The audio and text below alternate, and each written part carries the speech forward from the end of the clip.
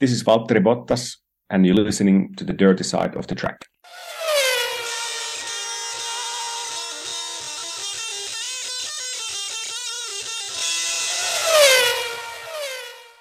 Hey now, welcome to the Dirty Side of the Track, America's leading Formula One podcast. We might actually be this week. I'm Brian, that's Rob. Welcome to the party, everybody. And how come I don't do the intro this week? I think it's because there's a little bit more of a special person to do the intro for us this week, Brian. But You don't say.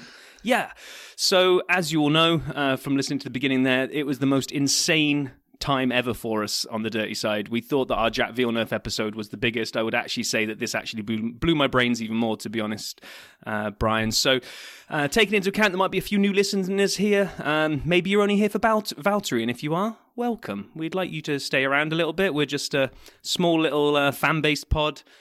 Two bozos sitting on a bar stool talking F1 up at the virtual bar. So stick around, listen for Valtteri. What we tend to do is just say it as we see it, isn't it, Brian? Yep, we'll talk a little bit about news and social things going on around F1. We talk about the race, and since it's the off-season, we've been finding some guests, and thank you to everybody who's participated. And then we have a fun quiz show at the end for any guests or listeners, the 100 Seconds of DRS, which you'll see Valtteri run for us this week. And the thing that we do is we're not big at yelling, and it's about having fun and celebrating F1 and our fandom. So we hope you always leave the episode with a smile on your face, because I know we do. Yeah, so rundown this week is as normal, news and social. Brian's actually pulled his finger out and got some videos to review this week as well, after about a 3-week hiatus from not actually reviewing videos. We were busy. We were busy. Busy organising something which will be the bulk of the episode, which is going into our Valtteri interview. Still can't believe I get to say that out loud. After that, we will then have a Valtteri Bottas SAP Stats edition. So we figured we probably shouldn't burn all the time in the interview just reading out stats to him, because he probably knows all of those stats. And as much as I would have liked to have done it. You would have just loved to have sat there and just go, and then Valtteri, are you aware that you've won 10 races? But yeah, I'm aware. And then we'll have a little preview of what's coming on next week. So if you are just here for Valtteri and you really don't want to hear us yammer on, you probably want to fast forward about 10 minutes for the news and social, but stick around. I think, we're all right, I think. So... in my view. Right, what do we have this week, Brian? We had livery updates and maybe car launch as well, after my rant last week about livery launches being pointless and I want to see a real car. So Williams unveiled their livery. I like the Duracell battery thing. It got some hate online, but I quite like it. Well, they did something similar at one point last year, and everyone was keen to point that out. I loved it. I thought it was brilliant. Last year they did it a little bit, and then this year it feels like they went all in. They went, you know what, if we're going to do a battery, it has to be a full-on battery. So fair play to them. I quite like that. I do too. It is a risky play for Duracell, though, because what will end up happening is Albon will be defending against somebody, and he'll be out of power. And they'll say, I've drained the battery, and then Duracell's going to take a hit. But or they're pulling up the rear at the back, and they're not exactly the Duracell bunny. They're just kind of like limping around. But yeah. I liked it. You know what? I think 4 for 4. I know you and I differ on Red Bull, because you said it was a tracing paper move from last year. Just hit copy and paste. I liked all of the 4 cars. No. Let's not misquote. You liked it. You said it was lazy. I like the Red Bull livery. I'm just not in love with these livery launches, when especially a lot of especially teams that got iconic looks, they're not really going to change much each year, which brings us on to Alpha, actually gave us... Yes. It's not fully... I know you've got some information on this. So it's not fully the actual race trim, but it's basically not a show car from last year with this year's livery on. It's the 2023 car. And it was gorgeous. Nice. Yes. Oh. Valtteri references it in our interview, in case you want to stick around. No spoilers. I loved the floor. Did you see the floor on the Alfa Romeo? It had like these little James Bond knife deals coming off the sides of the floor, which A, will be dangerous for... Valtteri and Joe when they get in, but also B, if they pull up alongside somebody, I just can't wait to see them shred someone else's tires. I'm not sure that's the finished article. That might just be part of the show car element, perhaps. It is. So here's the interesting part of the Alpha for everybody. It's for sale. That particular one, as they did last year, which I somehow missed, is for sale on F1 Authentics. And the current bid is up to £99,000, which is what, like $120,000, $115,000 US. And you can have that car. And it's signed by Valtteri and Joe, and their race suits they wore are signed as well. This is a great deal. How can we get this? I want this so badly. I'm just going to be coming up a little short in the funding for it on its current bid at the moment, to be honest, Brian. But I think that's amazing. I think that's so cool that they're selling it. It is cool. It is cool. Stuff that's not cool, but we got to kind of hit it off is good old Mohammed Ben Sulayem. He is stepping back from day-to-day duties but staying as the FIA president. I'm not really sure what that means. I think a lot of people were kind of implying that he was probably a done deal and was going to be leaving, but he's just going to step back from day-to-day. So I think we all know that was accelerated. Had that been an actual plan, it was accelerated when he got in the way of the valuation of F1, and then when his old comments about women acting smarter than men all came out, we knew that was coming. So anyway, we'll be looking at Nicholas Tumbazis as the new FIA person that we'll be seeing, and so I'm excited for that. Are you? Are you excited to see a new FIA person? I don't really care. We've been running an F1 Dirty Side bracket. Let's see if I can remember it. February F1 Fantasticness. That is the hashtag that is trending right now. Between Not at all like March between Madness. Me and you on Twitter, that one's trending. Of course. We are 5 rounds in, 5 matchups in the first round. We've seen Alain Prost, Juan Manuel Fangio, Jim Clark, Lewis Hamilton, and Niki Lauda win their matches so far. And as of recording, we have Seb and Ascari going against each other. And then we have 2 more matchups in the first round, and then we'll be moving on to the Elite 8 after that. So I'm really excited. If you guys aren't voting, why not? And check it out on Twitter. This is for you now, Brian, because you just want to gloat, apparently, about something I said last week, and now you've managed to find some rumor that shoots me down, so off to you. All right. Well, so last week we talked a lot about Ford joining the 2026 grid with Red Bull, and I said, what does that mean for Honda? And it turns out I have a dispatch from the rumor mill here. Reporting live over the rumor mill, I'd like to talk a little bit about the fact that it looks as though McLaren and Honda might actually be matching up. And I know it's a rumor, but last week we had this exact conversation. And I don't see any of them carrying the Honda logo on them. Oh, really? I just think we're hitting one of those eras where Honda are out, and then give it like 10 years, and they're back to having their own team again. I agree. It's a very real chance. It's probably the most likely that they're out. But I wouldn't put it past someone like McLaren or somebody to grab a Honda engine. Man, did I get that right if this happens? Well yeah, it's a rumor. But talk about sitting on the fence. Well, I say Honda are going to be out, and you went, I agree. I said that's most likely. Way, I agree, but I'll put this counter option as well so that I'm right either way. Oh, nice one, Brian. Well done. So anyway, the rumor was really stoked on by TheRace.com and Bryson Sullivan. If you don't follow him on Twitter, at Natural Paradigm, he's amazing. He kind of covered this in detail and what it could mean to have McLaren and Honda back together again. So it was fun to see. I really hope it comes true so I can just keep playing that clip about me predicting the future and you being so wrong. Yeah, well, I think next time you play it, just a little editor's trick for you here where I do edit the episodes is maybe crop it at the point where you then say, I agree, because then it'll it's be honest. stronger. I'm honest. I got to be honest about everything. I did like the helicopter sound effect, though. I think we need to find a way of keeping that in when you do some sort of rumor mill reports. I'm Brian in the chopper, yeah. Reporting live. And when you're in your chopper, maybe you'll be flying over the Vegas Strip, because we've got many years to save up for that by the looks of things, because despite the fact we haven't even had a race there, they're already looking to extend it for 10 years. I don't understand that. I mean, like, you don't want to run one, see if it works? I don't know. I mean, I don't know. If this year's then isn't very good and gets a poor reception, I mean, I guess they've got 9 more tries to get it right. That's one way of looking at it. We're dropping this on Sunday, Super Bowl Sunday, and super exciting for the Eagles and the Chiefs. Rob, who you got, man? Because we are recording this in advance, so I'd love to see what you think's going to happen. My neighbor's a big Eagles fan, so I've got to see those Eagles soar. Yeah, I think that as having gone to school in Philly and worked in Philly, that's actually pronounced Eagles.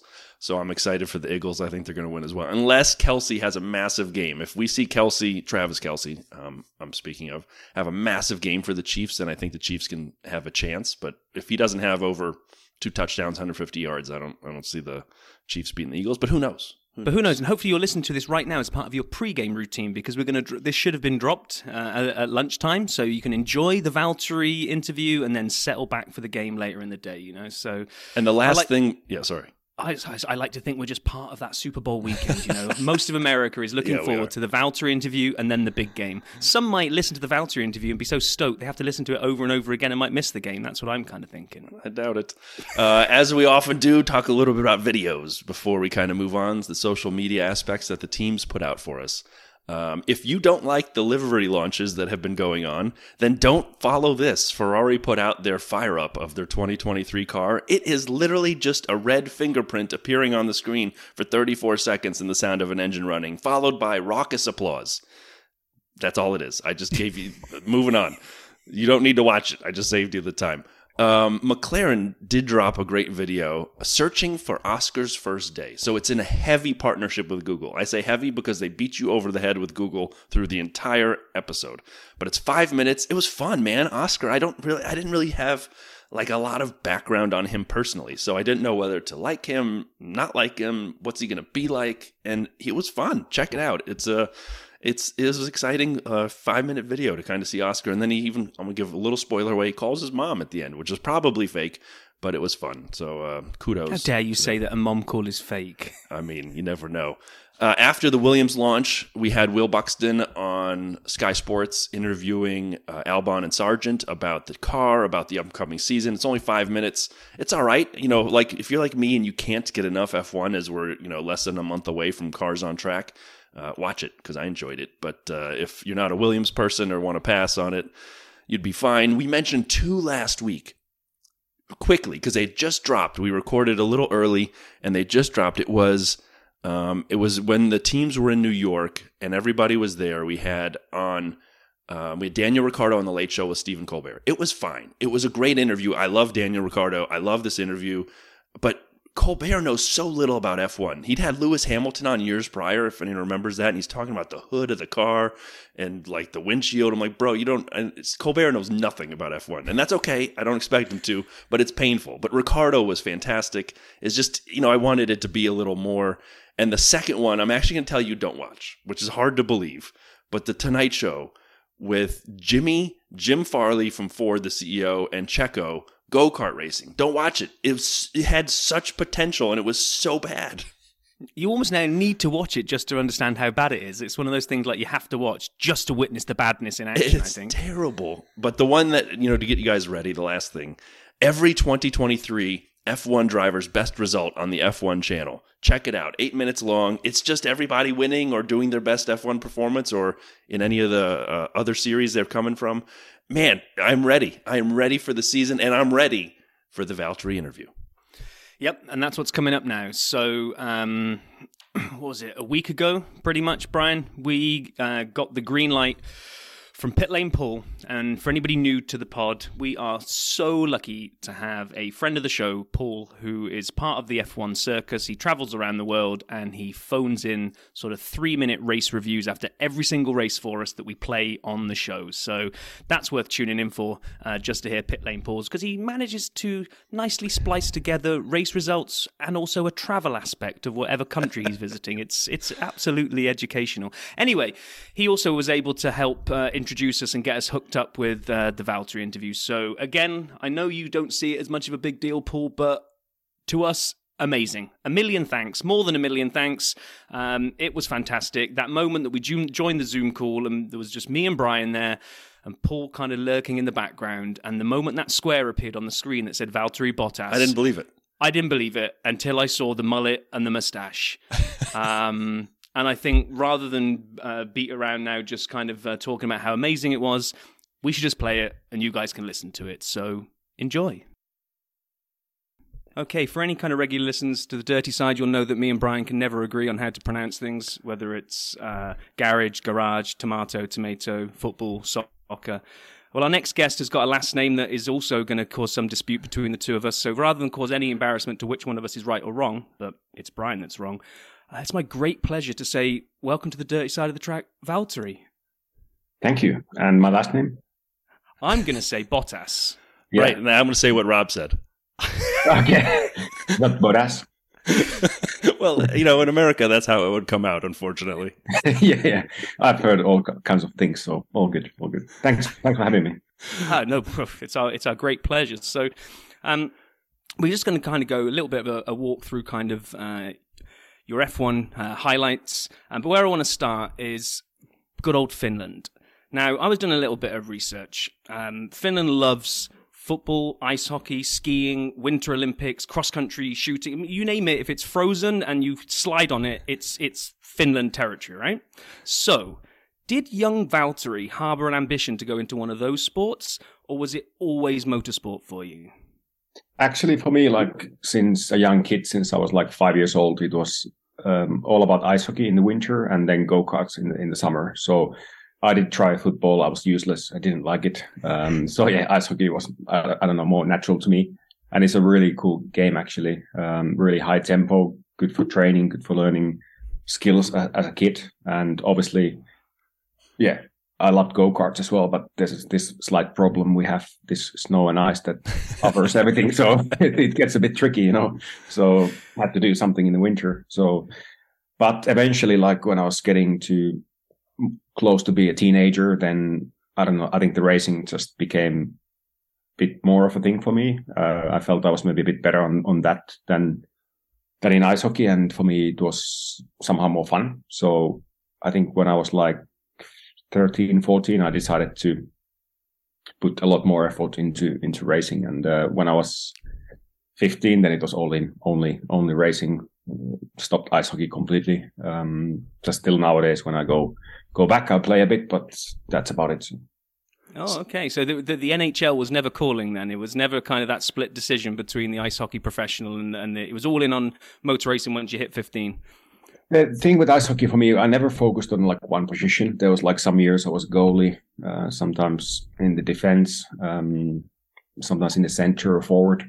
So I think I never focused all the energy on one position, but I felt like I was pretty good. Like there were some players that I played with, they play in the Finnish league. Even some have been knocking on the door of NHL. So it's obviously in Finland is really, really high level already as a kid. Yeah. Well, that's amazing. And obviously focusing on motorsport at 15 paid off because, you're in F1. I don't know if you're aware of that. It's pretty amazing. So I think I made the right decision. Yeah, I think so too. And so I guess one of the questions I'd have is, as you look on your F1 career, which is amazing, do you have a favorite moment, a favorite on-track moment, an overtake or a victory? Is there something you look back on and say, yeah, that's amazing? Because I know Rob and I have debated this, whether it's your domination in Australia in 19, one of the most dominating races ever run, Pippin, Stroll in Baku, your first win in Russia. There's so many, but is there something that you look back and just smile every time and say, yeah, that was awesome? You never forget the first time. So I think it's that one, whether the thing first time is something special. So yeah, that was unreal. I think that's still the favorite moment. Like, and then funnily enough, it kind of becomes easier after that.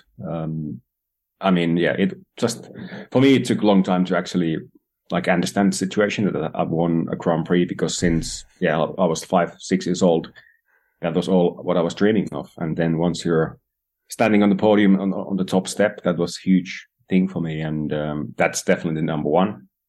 I think actually Australia 2019, it's close there to be number one. It was, I think, probably my best race ever, but I think I still have a bit of hangover from that night, so that's why it's dropping down to level 2. You say one of your best races ever. It was one of the best races ever, but for anybody, it was amazing. So can I ask, you say it when it's set in. So if you're in the car, and at what point, is it when you see the checkered flag? Is it when you get out? Is it when you're doing the interviews? Is it on the podium? Is it afterwards? Like, when does the gravity of that amazing accomplishment kind of set in for you? I would say when you cross the line, because then you can actually relax, because you can't really think about it too much before you cross the line. And then on the podium, obviously, especially the races, if you have a bit of atmosphere, you see all the people, you get your national anthem played to everybody, and it is kind of that whole post-race thing is pretty cool. And do you have a favourite moment that's, like, say, not connected for a win or points or anything, but like we saw, I think it was last season, we saw Danny Rick doing the finger guns as he kind of overtook someone. Like, it was such a good overtake that he just loved that moment. Have you got like even a favourite, like a corner you've nailed or an overtake you've done where you can like look back and grin and think, yeah, I nailed that? There's a couple. I think they're both related to Lewis. I think one was definitely a good one in Silverstone. We had a good battle. Overtook him in the. I'm useless with the corner names. The old turn one. Yeah, that was nice. But then I think the best was Austin US Grand Prix 2019. I got him twice, and then I won the race. So that was the best. Yeah. Right, now from great things to the lower end of the emotions. So we were just thinking about like things that we don't get to understand as fans, right? So when you end up not finishing a race, which is the worst feeling, or maybe they're different feelings, between flying in a car that you think could win it and the car lets go and you're versus you make the mistake and you're out because of your error? They must be contrasting emotions. Which one's the worst feeling? Worst one is own mistake. I think every driver is so competitive, and yeah, your own mistake. It is painful for days because you know that you wasted possibly an opportunity for a great result or even for a win. And yeah, but in the end, they are the best moments to learn actually about yourself and how to not cock up again. So, it's but for me, like if I have a technical issue, yes, it is super disappointing because you've come to the race, done all the prep, all the work, and for nothing basically. But it is easier to accept when you kind of understand the issue. But yeah, all mistakes by far more painful. Speaking of painful, a question for you about crashes. There are a lot of people who kind of debate the worst crash. And I recently saw someone made a YouTube on the worst crashes for people on the grid this year. And they said yours was with George at Imola. And I remember very much your Mexico qualifying crash and the team radio from that. And as you were gathering yourself, that looked again, just to a fan who doesn't know anything, that looked worse to me, the Mexico crash. But as you look back on F1, what's the crash that sticks out to you as being, sort of the worst one? Yeah, that crash in Imola, actually the impact itself wasn't that huge. Like the first impact was with great speed to the concrete wall, but it was like not really big angle. So that was okay. But then I was waiting for the second impact and actually it was pretty soft because the barrier was pretty big. And then I got a slap on my head. Yeah. Mexico was big because, well, again, the impact didn't feel that bad, but it was so sudden that I kind of lost air in the lungs. So, yeah. But biggest one I've had as an impact and what hurt the most was actually 2019 in Austria in practice. Oh. I think it was turn 6, quick left-hander, lost the back end and kind of corrected. Yeah, kind of catched it, but didn't, and went like straight to the wall, like really like dead straight. And the stop was so sudden that I think it was like 53 G-forces or something. Oh. And my head was like a ping pong ball if you look at the onboard. So that hurt. What's going through your mind? Like, as you say, you were correcting it and thought you could catch it. And then when you realize, no, this is not going to work, whether it's Mexico, you're along the wall and you see the barriers, which they changed, by the way, after that, because they didn't want people having what you happened, or whether it's the crash you just mentioned when you know it's about to happen. Like, what happens? You think, oh, shit. That's, obviously, when you lose the control, when you know you're going to crash, it's like, yeah, here we go. Just wait for the impact, see how much it hurts. It's a terrible feeling when you're not in control anymore, because while you're driving the car on the limit for so much, you get this sensation that nothing can happen and it's all good, it's under control. But if you become a passenger, it's not fun. So you just wait and take it. Now, as you know, there's a lot of keyboard warriors out there that will all say that it's easy. Why didn't he do this? Why didn't he do the other? Because as fans, it's easy for us all to think that we would all be amazing drivers. What would you say is the one thing that none of us appreciate about the effort of wrestling a Formula One car around a track, that it would be the single thing that you would say you wouldn't even be able to do X? What would you say is the hardest thing to do? I think the multitasking part, it really takes a lot of practice, and when you get really specific with the different settings, like during the lap, the brake bias shaping, the diff, all these things that you're doing throughout the whole lap. Yes, you could not do them, but then you would be slower.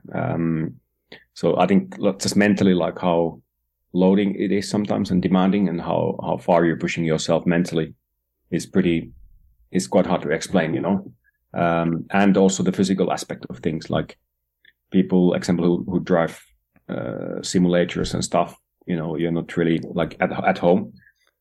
You barely have any movement or no movement. You can just really focus on the lines and everything. But when you put on top of that physical,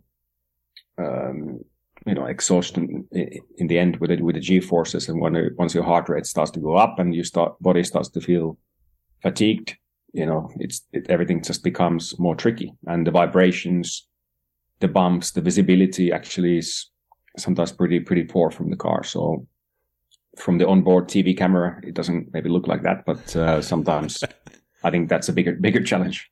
Yeah. How much time do you spend? Oh, sorry, Brian. How much time do you spend in the gym? Because we only see little snippets. Usually, it'll be somebody will put it on a YouTube official channel of like you've got those like things around your head and doing the weightlifting with the neck and all that kind of stuff. And it almost does it in like a light-hearted. Oh, look, he spent 5 minutes in the gym doing that. And I imagine it's more like Rocky training for his fight in Rocky 4. But what's your kind of average week looking like in that gym work to be prepared for a season?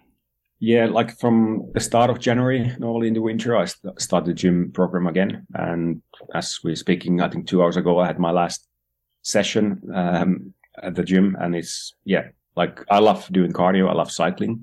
But the gym is a bit of a must, especially preseason. And the neck, the core, you need to be pretty strong. It's always going to be still painful in the first test because of the vibrations and bumps that you can't really simulate at the gym. But in the end, your body gets used to it throughout the season, and then it becomes actually a lot about the recovery, trying to recover from races and events and stuff.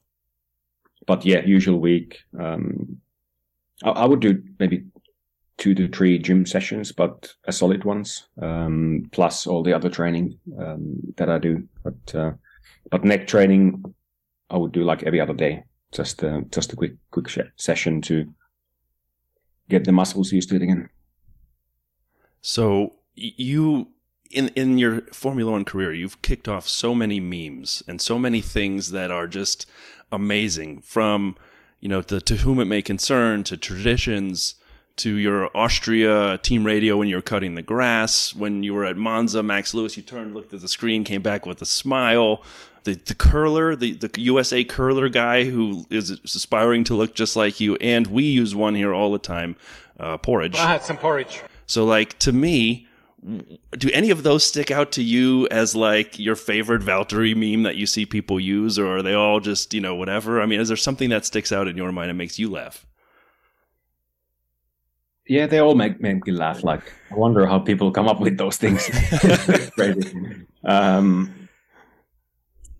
Yeah, which one is the best? I really struggle to choose what is the best. I would probably go for the porridge because there's actually a story behind it, and I don't know, it just came because I had porridge and makes you strong. But it was my granddad when I was a kid. He told me to have porridge every morning so I would grow and eventually fit a go-kart, which I didn't fit the year before. So then it became a thing, and it was always my usual breakfast as a kid. It just came, and sadly he passed away a couple of years ago, but it was a cool moment. Now, that was the race you dominated, right? Wasn't that the Australian 2019, exactly. That interview in particular? So, exactly. Okay, so the porridge means something, and it worked. Yeah, absolutely. Actually, because I was watching that podium interview the other day, and you mentioned, you had your porridge, and I think it was Danny Ricciardo was interviewing you, and you Well, it was another race maybe, but you almost responded back to the whole, it's not just porridge. It was like, there's a whole lot more that went into it than just the porridge. But it's been, when you jumped on the back of the curling one, did someone make you aware of that? Or did you see it all flying around on Twitter of the kind of separated at birth, you and Matt Hamilton? Because you responded and you must have made his day. But did someone alert you to it, or did you just happen to see it? Yeah, so actually I saw him already in the news somewhere. I saw a headline and his picture. I was like, "What, is it me?" Like, and then not long after, I saw somebody on Twitter like tagging me or something like this. And yeah, it's pretty funny. Like, he seems a bit of a legend. So yeah, it would be nice to meet him. You two haven't arranged meeting up yet, then? Not yet, no, but we'll do for sure. Well, with your ice skating background, you should be able to join him on a game of curling. Yeah, absolutely. So he's an American, which is a nice segue to get us back to America. Being an American podcast here, we've got Vegas added to the calendar this year. We all know it's going to be big. It's going to be spectacular. Do you get to enjoy that side of it? Will you get to kind of sort of dine out on the whole kind of the vibe of Vegas? Or when you get there for race weekend, there's a job needs doing and I don't have any time for any of that? I just wonder your feelings on how you're looking forward to Vegas. Yeah, when I heard about the race, I was like, oh my God, not again. I went there in 2016 with a few mates and had a lovely weekend. And left the place. I said, I'm never going back. So, but enough time has passed and I'm fine with everything and I'm happy to go back. So it is going to be epic. I think it's going to be, something really, really unique. And I think from what I've seen, I think hopefully the track is going to be good for racing as well. I'm not sure they figured out that time of the year, because it's like an evening race, like really late. Right. It's going to be really cold. So that's a bit strange. Because I think it could be like 0 degrees Celsius. So let's see. Well, yeah, in Vegas, it's pretty variable that time of year, so it could be pretty cold. Okay. Excuse me. So we're obviously huge Valtteri fans. And as an American podcast, kind of curious your take on American joining the grid this year with Logan Sargent. Looking back to your rookie year, and as you kind of look at other drivers coming onto the grid, what's something important for a rookie, and in this case Logan, to kind of try to achieve in his first year? Being patient, being good to yourself, and not demanding too much too quickly. Because as a rookie, it's always you kind of need to prove that you belong in F1. And it depends on the team, depends on the atmosphere, how much time they give you to perform, and because there's so many new things, so many things to learn. So just giving a bit more lead on yourself, and not being too harsh on yourself, because it's easy to go into a spiral that, if you do a mistake, you start to worry about it, then you become more stressed and driving doesn't come naturally. So just relax and enjoy and trust in your skill. He seems like a talented guy, a smart guy as well. So I have no doubt he's going to be fine. But not being too harsh on yourself is important. And yes, it's great to have an American on the grid, because obviously the sport is growing in the US a lot. So that's good. Have you asked him to have him pronounce your last name yet, or have we gotten to that point of the relationship? Not yet. I personally. Okay, good to know it's on the agenda.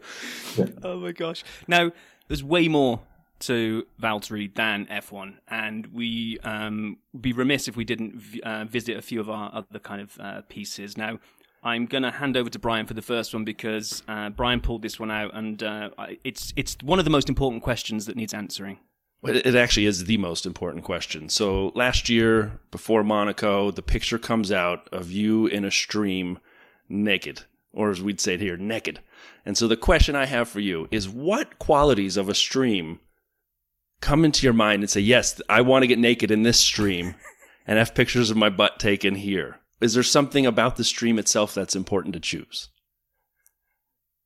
No, it just happened. I was actually looking for just like a river or stream to go swim or lake. But then there's this one mountain pass that is closed. That's a particular time of the year. I think the snow hasn't melted yet or something like this. So there was a gate, because checked from Google Maps, there was a lake that looks beautiful. So it would be nice to swim there. So yeah, couldn't go there. Found this like tiny parking lot next to the road. Checked just on maps, there's a river go down like a cliff. Found it, and then as a Finn, decided to get naked and go for it. And then actually, it was my girlfriend just took a picture while I was there, or a few pictures. And I was in the river with Paul Ripke together as well. And yeah, just got back in the evening, and so there was like many photos because we always share the photos with airdrop each other and like throughout the day what happened. And then there was this one particular photo that I don't know somehow looked like quite artistic in a way. But it just had my ass out, but otherwise it was artistic. So decided to just asked her and Ripke, should I post it? And they went, yeah, well, why not? It's a beautiful picture. And then I just posted with no text, nothing. And next morning I realized it became pretty big. You didn't. I think I read a story that you had 5,000 of them commissioned and sold for charity, right? And raised a decent amount of money for charity. And I was just thinking of these 5,000 people that have got your butt hanging on the wall. Now, have you ever been presented that back to sign it? And like, if so, did you sign one of your ass cheeks? I've signed many of my ass cheeks. Yeah, every now and then they keep popping up. If there's fan meetings and in random countries or places, there's always somebody with this poster who's walking to me, and then everybody's looking like, what is that? So yeah, it's quite funny. Yeah. So Rob, one of the things we wanted to talk about with you, Valtteri, is Oath Gin, which is, I'm curious, how do you get started in something like this? And I read the story between the oats and the apples in Australia and Tiffany and the Finland and the oats. But like, how do you kind of say one day, you know what, I'm going to start up a gin company, which is amazing. Like so many people struggle with getting entrepreneurial ideas going. How did you make that happen, out of curiosity? I was outside my house on the porch having a gin tonic, and then I decided that I want to make a gin. So that's how it happened. No, it's been a passion for me for a long time.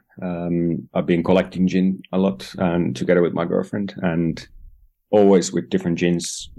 Obviously, when you try it for the first time, you either like it or not, and then there's this different flavor profiles, and always, because I'm a bit geeky in that way, that there was not like it was something wrong with it, but always something that I would change in the gin, like whether it was too sharp or the juniper is too strong, or things like that. So then just came up with the idea, because we both have a passion for it, that why don't we start our own gin company, and started planning, and here we are. We're not yet in the US or UK, many countries in Europe, but step by step we're getting there, and eventually we'll be available in most places. Nice. Well, you mentioned cycling a couple of times there. You seem to have really got into it. We've had, Paul, has been on the show many times for us. We had Rob Rideau, I think, interviewed during Colorado, so we were following you around doing the cycling. You seem to be enjoying it, but what we really want to know is Paul any good on a bike, or does he really suck? And do you always, you and Tiffany like cycling off into the distance, having to wait for Paul to catch up? He's all right. It's okay. I think, yeah, Tiff is obviously next level. It's her job, and she's been cycling since young age, and yeah, that's what she lives out for. So it's for me also hard to keep up with her. But, I'm not bad. I'm getting better, and especially like in the off season when I have actually more time to be on a bike, then yeah, definitely you feel your pace goes up and you're better. But it is a passion for me. It's at the same time as training, but also like de-stressing in a way. Great way to see places and clear the head. Well, Valtteri, you are an amazing driver. You are 10th in the history of Formula One podiums. In the entire history of F1, you have the 10th most podiums. You're knocking on 9th behind Rubens. You have done so many amazing things. We've talked about some of your dominating victories. You've put your butt in a stream.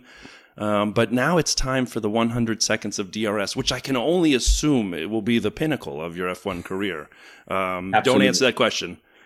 But so Are you ready for 100 seconds of DRS? Yes. Rob, are you ready for 100 seconds of DRS? Yep, I've got the timer ready to go, so I will count us in, and then Brian and I will take it in turns. And here we go in 3, 2, 1, begin. Valtteri, what's the first poster you had on your bedroom wall? Jerry Halliwell. What's your favorite F1 circuit to drive? Suzuka.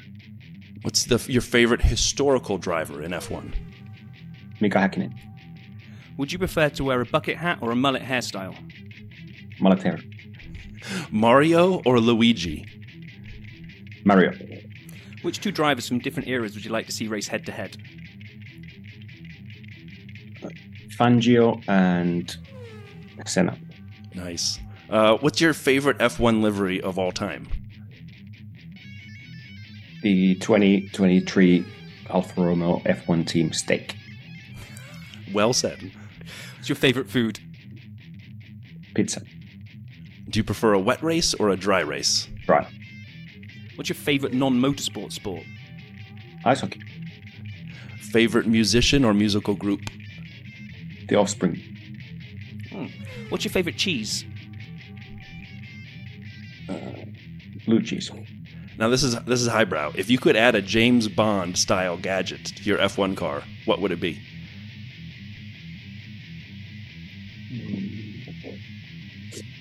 Drinks holder. Would you rather be chased by 10 duck-sized horses or one horse-sized duck? One horse-sized duck, because I would love to see a duck that size. I mean, waterproof chicken. If you were in the pit crew, which tire would you prefer to change?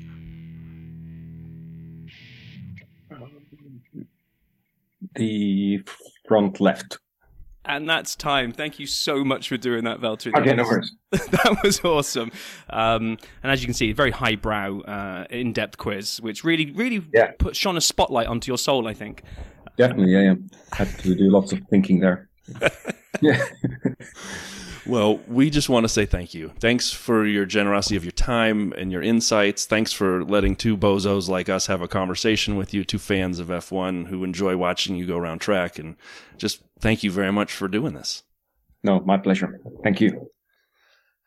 Amazing conversation. I cannot say enough. Again, thanks to Paul for connecting us. I got to say something really quickly here. We are just two fans, right? That's the point of this podcast. It's for fans, by fans, about fans. It's about F1 and our love of it. And we all have drivers we like, and we all have things that bother us. But at the end of the day, we enjoy talking F1. And so Rob and I, when we started this, had said if we only have 5 listeners and they're all family members, we're still going to do this darn thing because we have fun talking about F1. And as a fan, to see that box, as Rob said, pop up and it says Valtteri on it. And I can't explain how amazing that was. Not for the podcast, but for the fan in me. And so I hope you guys all heard through that amazing conversation. Thank you, Paul. Thank you, Valtteri. Two fans getting a chance to talk to someone they really enjoy watching go around the track every week. Amazing. Yeah, it was absolutely amazing. There are a few things kind of struck me. One, it wouldn't be an interview if I didn't screw something up. So at least I didn't stammer at the beginning like I did in Jack and basically lose the ability to speak and throw it over to you. But what I did is because I threw in at the last minute the Danny Ricciardo finger guns thing, which I hadn't planned on saying. For some reason, my brain then copied and pasted Mark Webber and eradicated him and added Danny Rick instead. So as I'm trying to explain the podium thing about porridge, I'd watched the video that morning and there was Mark Webber interviewing him and the word Danny Rick came out of my mouth instead, at which point both Valtteri and Brian almost pulled exactly the same face, which is, what the hell are you talking about? Which then led to that slightly awkward couple of seconds where I kind of flounder before getting back on track again. So I think it wouldn't be an interview if I didn't screw something up. So that's okay. No, I mean, I was saying to one of my neighbours that the bit that almost put me to rest straight away was when Valtteri asked us to, right at the beginning, well, how do you say my last name? And just him having that bit of fun with us and kind of like knowing that probably most people butcher it. Especially Americans. I mean, let's be honest. I didn't want to say it. No, it's okay. I can say it. We're both the American podcast. You may not sound American, but you are. And so now, as the guy who sounds most American, It is a hard name to say for some reason, and especially in the Midwest, Chicago. I mean, we love our hard O's. And so to say Bottas, I can't. Bottas. Like Paul tried to say, imagine a bottle with an ass. It's a Bottas. I did it. See, there it is. You did it. Well done. Anyway, that's us kind of chewing the fat over that. I think the more important thing is, I think, Brian, we need a jingle, and we need you to do what you do best. Sapstats. All right, Sapstats Valtteri edition. This is insane. I said that, but here we go. So I dropped a couple quickly throughout the pod, but for everyone who's new knows I may not know, I love stats. Love them. Can't get enough of them. So Valtteri, twice second in the World Drivers' Championship and twice third in the World Drivers' Championship. He's started 199 Grands Prix at this point.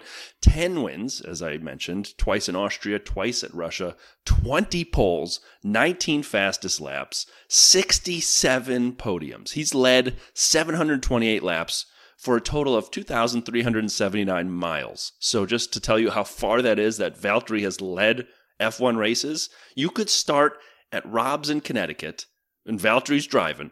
He could drive all the way to Chicago, pick me up. I don't know, we're both holding onto a side pod, apparently. And then you could go all the way from Chicago to Las Vegas, and Valtteri's leading the race the whole way. That is amazing. When you talk about somebody who is just had an amazing career already, and it's still going. This guy is tremendous. As I mentioned, the 67 podiums ranks him 10th all time in terms of podiums. Number 9 is Rubens at 68 podiums. So Valtteri is knocking on the door. Let's hope that amazing looking Alfa Romeo gives him that opportunity. He's had 8 races at Sochi and 5 podiums there. So he clearly loves the track, and he's amazing at it. He's had 3 fastest laps. Of his fastest laps, 3 of them were in Sochi, and no one else even has 2. And we talked a little bit about domination, just that Australian GP from 2019 where he mentioned the porridge, which Rob said he was interviewed by Daniel Ricciardo. We don't need to mention that again. Okay. He dominated. It was one of the most dominating races I've ever seen, especially from the statistics perspective. He started second behind Lewis on the grid. He took the fastest lap. He beat Lewis by 20 seconds. There were only 5 other cars on the lead lap. 5! Everyone else was at least a lap down, with Russell and Kubica being more than a lap down. It was not even close for the people on the lead lap. Lewis, as I said, 20 seconds behind. Max, 22 behind. Both Seb and Charles in the Ferraris, 57 and 58 seconds behind. And K-Mag hanging on to the lead lap, a minute 27. Everyone else lapped. He took the fastest lap. The fastest lap that Valtteri had was half a second faster than Lewis's fastest lap, which was the second fastest lap. Amazing! So anyway, just a tremendous career to date. So much more to come. He's an amazing driver. He was so kind and generous with his time in the interview. And he did the 100 seconds of DRS, which clearly was the pinnacle. That really did make me smile when he agreed to do that, and kind of going through some of those things. And one of the things, obviously, he said at the time, which we had no idea of, because he was very, very professional when we asked him the favourite F1 livery of all time. And he gave us the answer of the 2023 Alfa Romeo stake livery. And we were like, ooh, and we hadn't seen it at that point, so we couldn't really comment. But actually, it is a good-looking car. And if they've addressed some of the issues that they had, I was reading up on some of the design changes for that car this year, and it looks like more around the back end of it to try to kind of give it some more stability. It was a fast-looking car, so who knows? That kind of Barrichello's record of podiums could go this. He could overtake him potentially. We'll have to see. I just wish him the best for this year because, maybe I'm slightly biased, but he's become one of my even more favourite drivers now. He was already one of my favourites, and now obviously, for any friends of the pod, just of course he gets preferential treatment at this point. Oh man, so are we going to just dine out on this for a while now? Do you think? Do you think? I'm still playing this one from a while ago. This is Jacques Villeneuve, and you're listening to the dirty side of the track. So why would I stop playing this one now? This is Valtteri Bottas, and you're listening to the dirty side of the track. I mean, I hate to say it, but everyone who listens are going to have to hear those couple things, and now Valtteri forever. We'll have to do some sort of mashup where we kind of have one of them say, like, this is Valtteri, and then we have Jacques saying, and you're listening. Oh, man. So that was tremendous. Again, thanks, Paul, and thank you if you're listening this far, Valtteri, for doing that. F1 is an amazing community, and people are so kind and generous and thoughtful, and I just can't say that enough. We've had some amazing guests this calendar year already, from obviously Valtteri. We had Antonia, who was just so amazing, thoughtful, smart about everything F1. She was amazing. And then we had Spanners and Matt Bishop. Matt Bishop was so generous with his time with us and the stories. I mean, it's blown my mind. I can't believe two bozos like us have had these opportunities. So thank you to everybody who has enabled these conversations and been part of them. Yeah, and as I was joking, my neighbour Jim has been both a DRS guest member. He also provides the music that goes under the guests as they do the 100 seconds of DRS. And he was like, "Wow, like talk about like degrees of separation." He said, "I'm basically related to Valtteri Bottas now." He said, because I've done the 100 seconds of DRS and his music plays while he was on there, and it's just so nice because he's stoked that his music is playing underneath, Matt Bishop, Valtteri. But we said last week, the 100 seconds of DRS first started off as to try to be like a community thing, get some kind of listeners come on. And come on, guys, please volunteer. It's gone a little bit dry. We haven't had anybody volunteer to come on and do the 100 seconds of DRS. You can now join the Valtteri Club if you sign up to do it. So please drop us a note, Twitter, Instagram, our email address, website, wherever you can find us. Just get in touch with us and come and join the 100 seconds of DRS Club. Speaking of which, next week we have an amazing episode planned. We are going to get an opportunity to kind of talk the 2023 season and what's coming with members of the Discord server. And we have a great group of folks, almost all of them former 100 seconds of DRS guests. Not quite all. We should close that loop as well. But just a great opportunity to have a kind of a community chat about what people are thinking for next year, or coming season, I should call it, because it's not next year, it's around the corner. 2023. So we are super excited. I cannot wait to have that conversation. I'm really looking forward to kind of chatting with the crew from the Discord server, and you can hear that next Sunday. And I think it's only right now to close the episode on a musical tribute to Valtteri. Anybody who's listened to the show for a while will know that we've got a listener, goes by the name of Andy, who has been fantastic in doing some musical things for us. One of them was Brian's Sandwich Rant remix, which is just fantastic. The other one was the thank you song to Pit Lane Paul. I'm going to link both of those in the show notes for anybody that hasn't seen it before. But when we told him that we were talking to Valtteri this week, we got back onto the subject of maybe doing another little song. So for anybody who's familiar with either the Zootons or Amy Winehouse version of the song Valerie, please listen to this as we play out this week's song to Valtteri.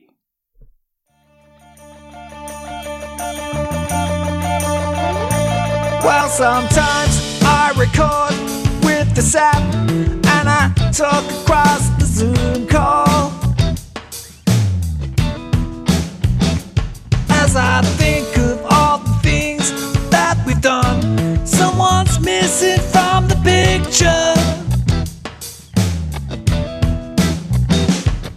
'Cause since we've come on in, well, we've had some epic guests, and I've loved your mullet hair, and your porridge is the best. Why don't you drive on over, record a show with Sap and me? Why don't you come on the podcast, Valtteri? Valtteri. Did you wanna grow the tash? Is your gin making you cash? Did you find a good berry? I hope you get to ride the bike. I hope you take it where you like, and it makes you merry. And are you lying anywhere with your butt out in the air? Is it chilly? Did you like the car reveal? We think it looks the real deal, red like chili. Why don't you come on the podcast, Valtteri? Valtteri. Why don't you come on on the podcast.